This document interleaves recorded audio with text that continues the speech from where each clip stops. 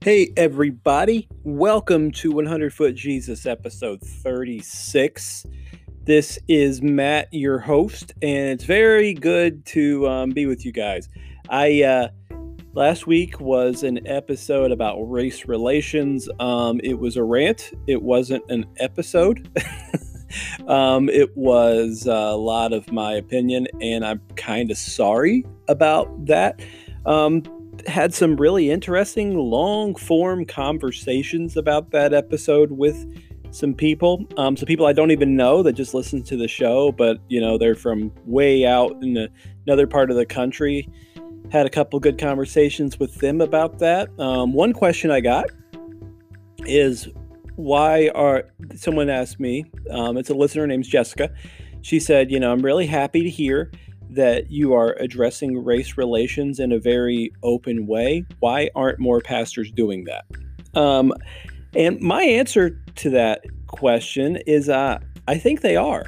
I think there are a lot of pastors out there that are addressing race relations right now. I think we should have been beforehand. I'm owning that fully, by the way. But I think we have several that are now. I've seen quite a bit. One thing I will caution against that, though, because I have several pastors listening to this.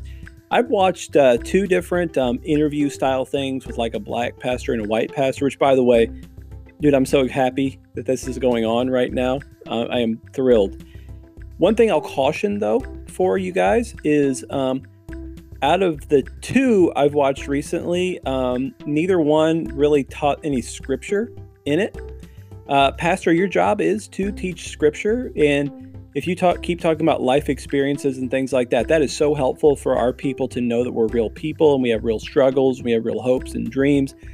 We have sin that needs repented of. A lot of us within race, quite a few of us have that going on too. And I say us, I'll own me too.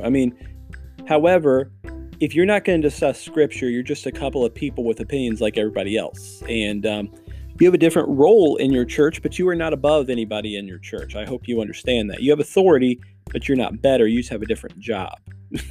So be careful about when talking on these issues, pastors, that we're not social justice warriors that are all about what we think politically, but we don't bring it back to what God's version of justice is, because God's version of justice is beautiful.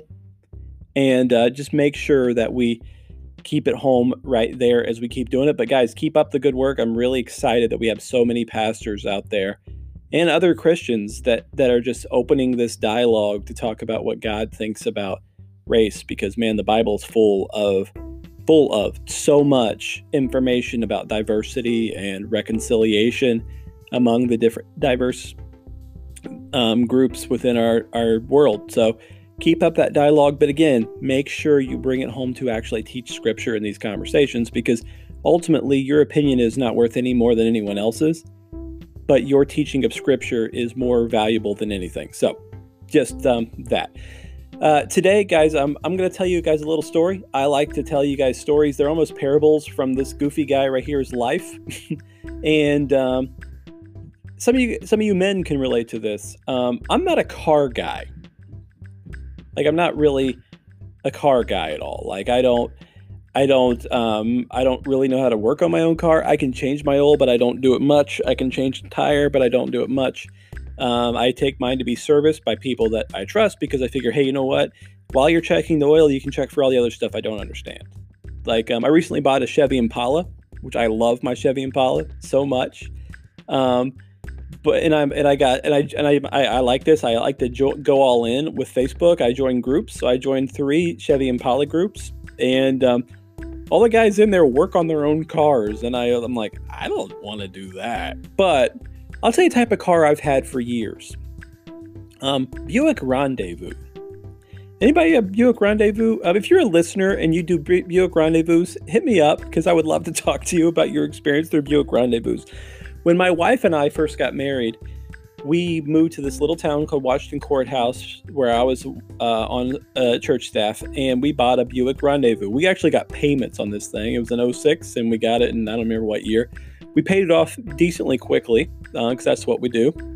We get aggressive about paying off debt. And anyway, but we had it for years, and man, it had all these little quirky, weird things about it.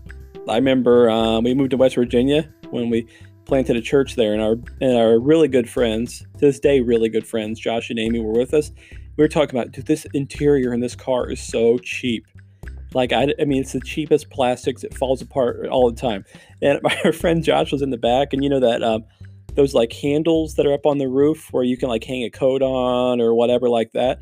He's holding it. He goes, and Josh is like, man, is it really that cheap? Or I go, yeah. And then all of a sudden, he doesn't even pull, but the top little handle thing rips out of the top of it, and we all laughed so hard, even though, again, it was another part of my car falling apart. Our rendezvous had so many little issues. A buddy of mine works on cars, and he mentioned that it's the worst car to work on. Ours was burgundy.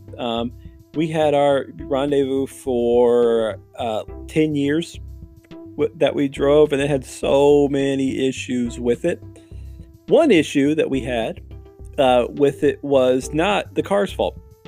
One day I was visiting my parents, and we were over by where I used to live growing up. I grew up in this small white house that was next to this big field where we played ball and stuff like that. We had some swing sets there. On down the hill, we had a basketball court, tennis court, that kind of thing. It was really fun. But there was also a fire station there. Well, one day I took my kids to play in the old park that Dad grew up in.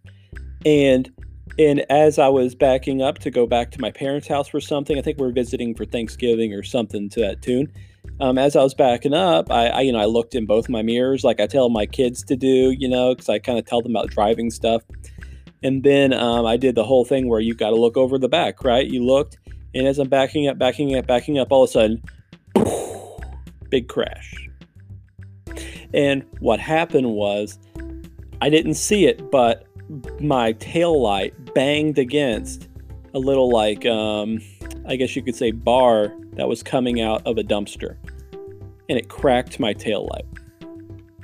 I didn't see it because it was like my blind spot, right? Like I didn't see what was going on because I couldn't see out of there. Out of both mirrors, all three mirrors, and looking out the back, I still couldn't see this one thing sticking out, and it cracked my tail light. Well, I thought, it's not a big deal. Well, over the years, things would happen. If it would rain, my taillight would fill up with water, and then I had to change the light out. If it was really cold, the water in there would freeze, and I'd have ice in there, and it was a slight bad look on it. You know what I mean? Because you could see the busted taillight, but so I'd get it changed out, and eventually I was really supposed to change out the whole thing. And get a new, plastic covering, whatever you want to say. Some of you guys are like, "You're an idiot." Yes, I am. But I didn't. I didn't change it out because so many other things were wrong with the car. I got rid of it.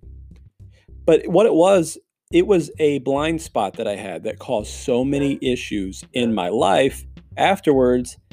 And then I never took care of the thing that was a result of my blind spot. As a believer in Jesus, we have that same issue. One of my favorite sections of all of Scripture is Psalm 139.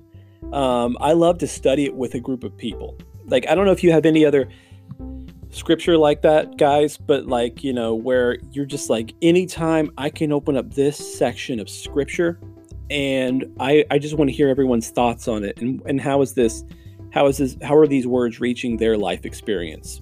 After chasing after who God is. And so this is Psalm 139. I'm going to go through it verse by verse quickly.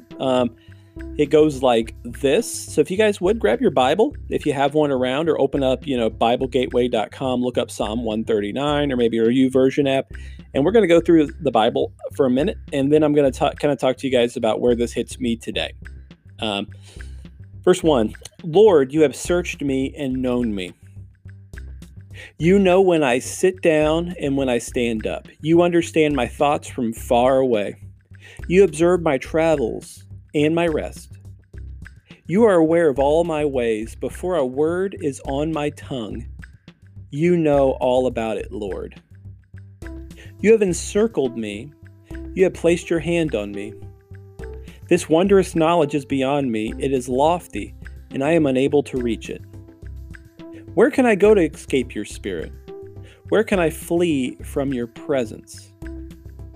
If I go up to heaven, you are there. If I make my bed in Sheol, you are there. If I fly on the wings of the dawn and settle down in the western horizon, even there your hand will lead me, your right hand will hold on to me. If I say, surely the darkness will hide me, and the light around me will be night, even the darkness is not dark to you. The night shines like the day. Darkness and light darkness and light are alike to you. Verse 13. For it was you who formed my inward parts. You knit me together in my mother's womb. I will praise you because I have been remarkably and wondrously made. Your works are wondrous, and I know this very well. My bones are not hidden from you. When I was made in secret, when I was formed in the depths of the earth, your eyes saw me when I was formless. All my days were written in your book and planned before a single one of them began. God, how precious your thoughts are to me, how vast their sum is. If I counted them, they would outnumber the grains of sand. When I wake up, I am still with you. God, if only, and this is where David always switches it up, by the way, with verse 19. God, if only you would kill the wicked.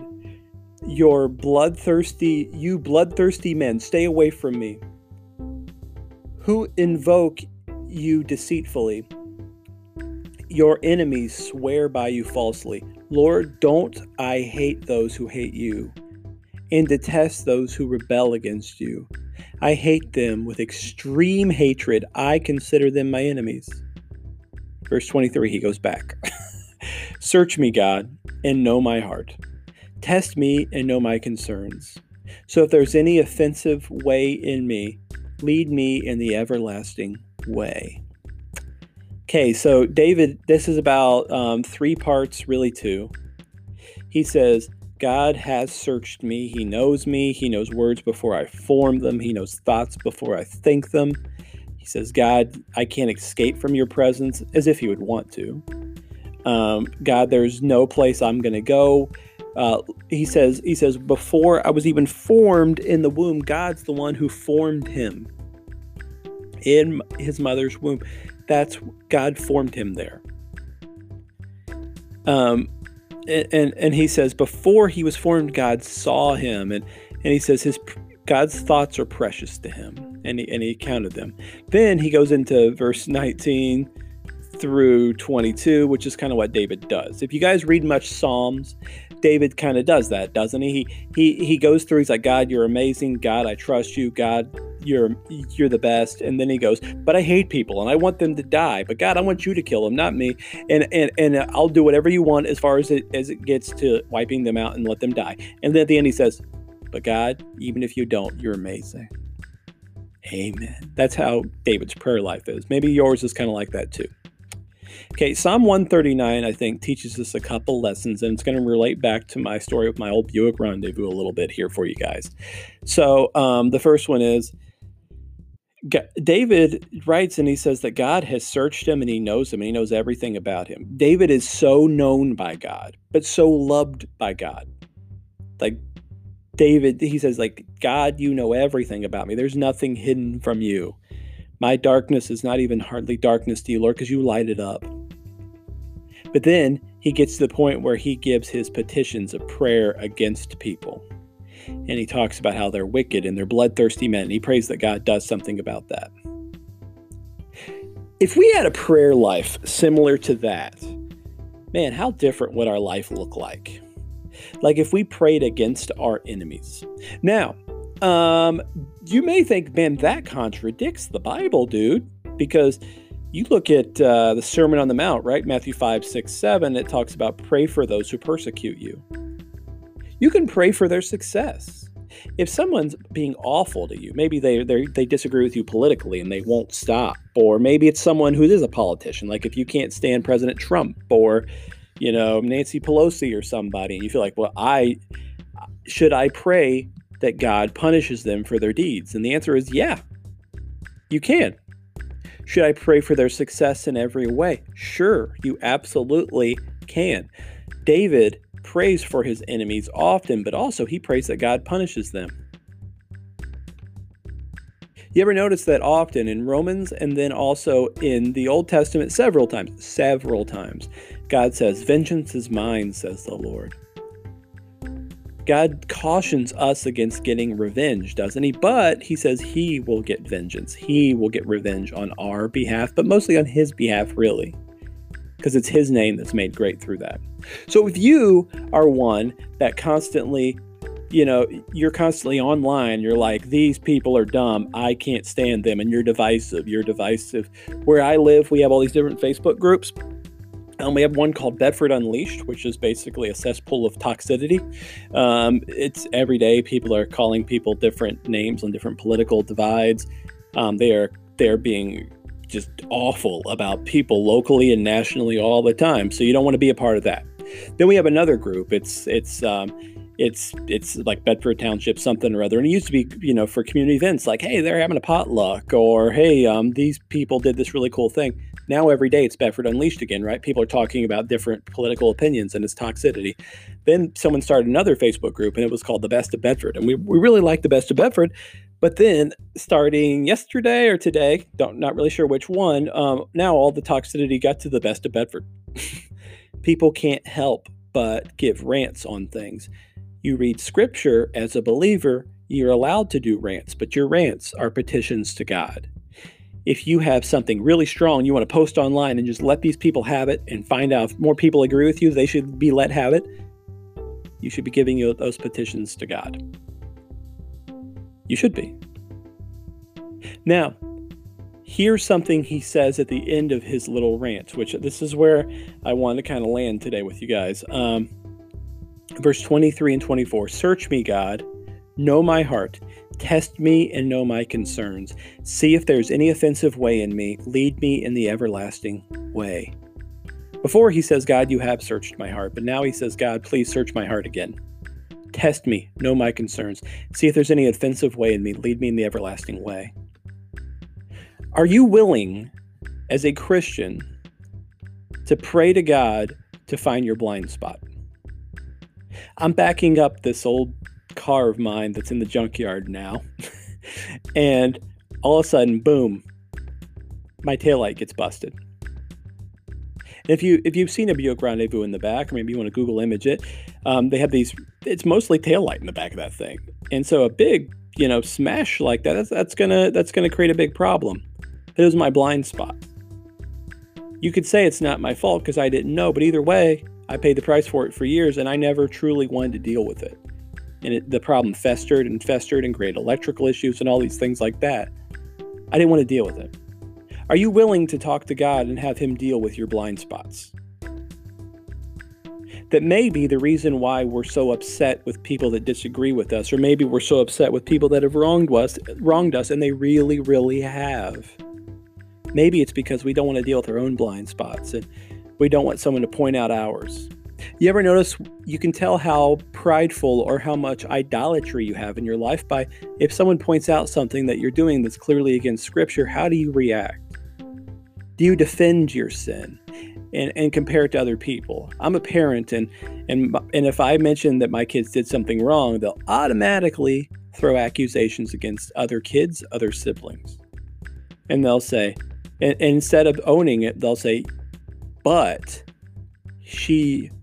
but he did this thing. Are we willing to look at our own blind spots in our life? Are we willing to think that maybe the reason that we're so upset about what this person does in their life and sin is because we do the same thing, it just comes out in a different form? Maybe.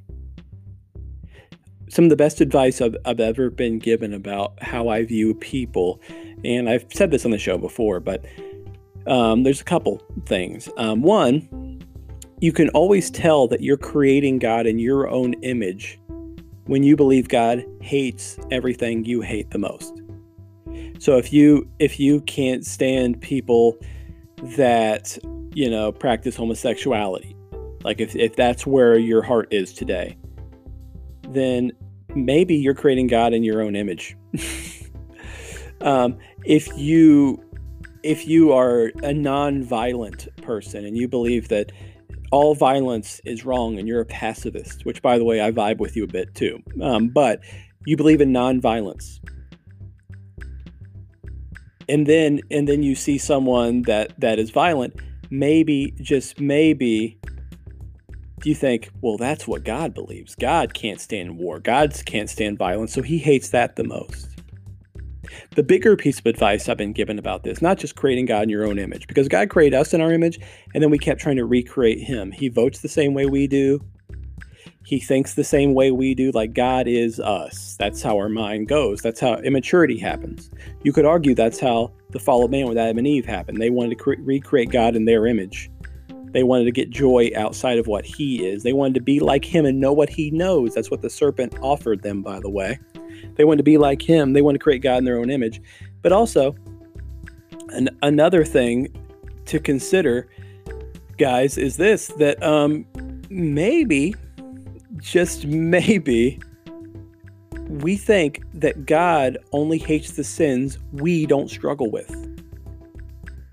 So we see sin in everybody else so easy, and we think God must hate that because I don't struggle with it. I don't have issues with that.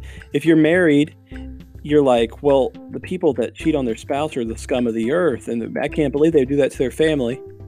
And the reason is because you're never going to struggle with that. You love your wife. You love your husband. So you think, well, God hates that the most. Or maybe, just maybe, God hates your sin. Not that God hates you, but he hates your sin, and maybe you need to correct that. Are you willing, as you listen to this, to ask God daily to search your heart? I learned a spiritual discipline from actually listening to Kyle Alderman. Kyle Alderman's a pretty famous pastor. He's from Southeast Christian Church. I met him a couple times, but I'm not friends with him. He might know me if I run into him in public, but probably not. Anyway, Kyle has this spiritual discipline that he does that I think is really cool. He takes a shower every night, and you're like, why are you telling me this? Well, here's why. At the end of the day, and as he showers, he confesses his sins from that day to God every day. So, however long it takes, he's confessing his sins. He runs through his day and he's like, God, I was prideful there. God, I lied there. God, I didn't do the thing you want me to do there. Like, it was like a sin of omission, not commission, as you could say. Are you willing to look at your blind spots, Christian, and find out where you're lacking? Are you willing to say, search me, God, know my heart, test me and know my concerns. See if there's any offensive way in me, lead me to the everlasting way. Are you willing to say, God, search me and find out if I'm offending you in any way and help me fix it? Are you willing to get better? Are you willing to move forward in your walk with Christ? That's how we improve, by saying, God, where are my blind spots? Don't make them blind anymore. Show me how to do better. Guys, these kind of things can have big ramifications if you don't. People will see your sin in your life way quicker than you will. You ever notice that? They will. People will know that you're a prideful person.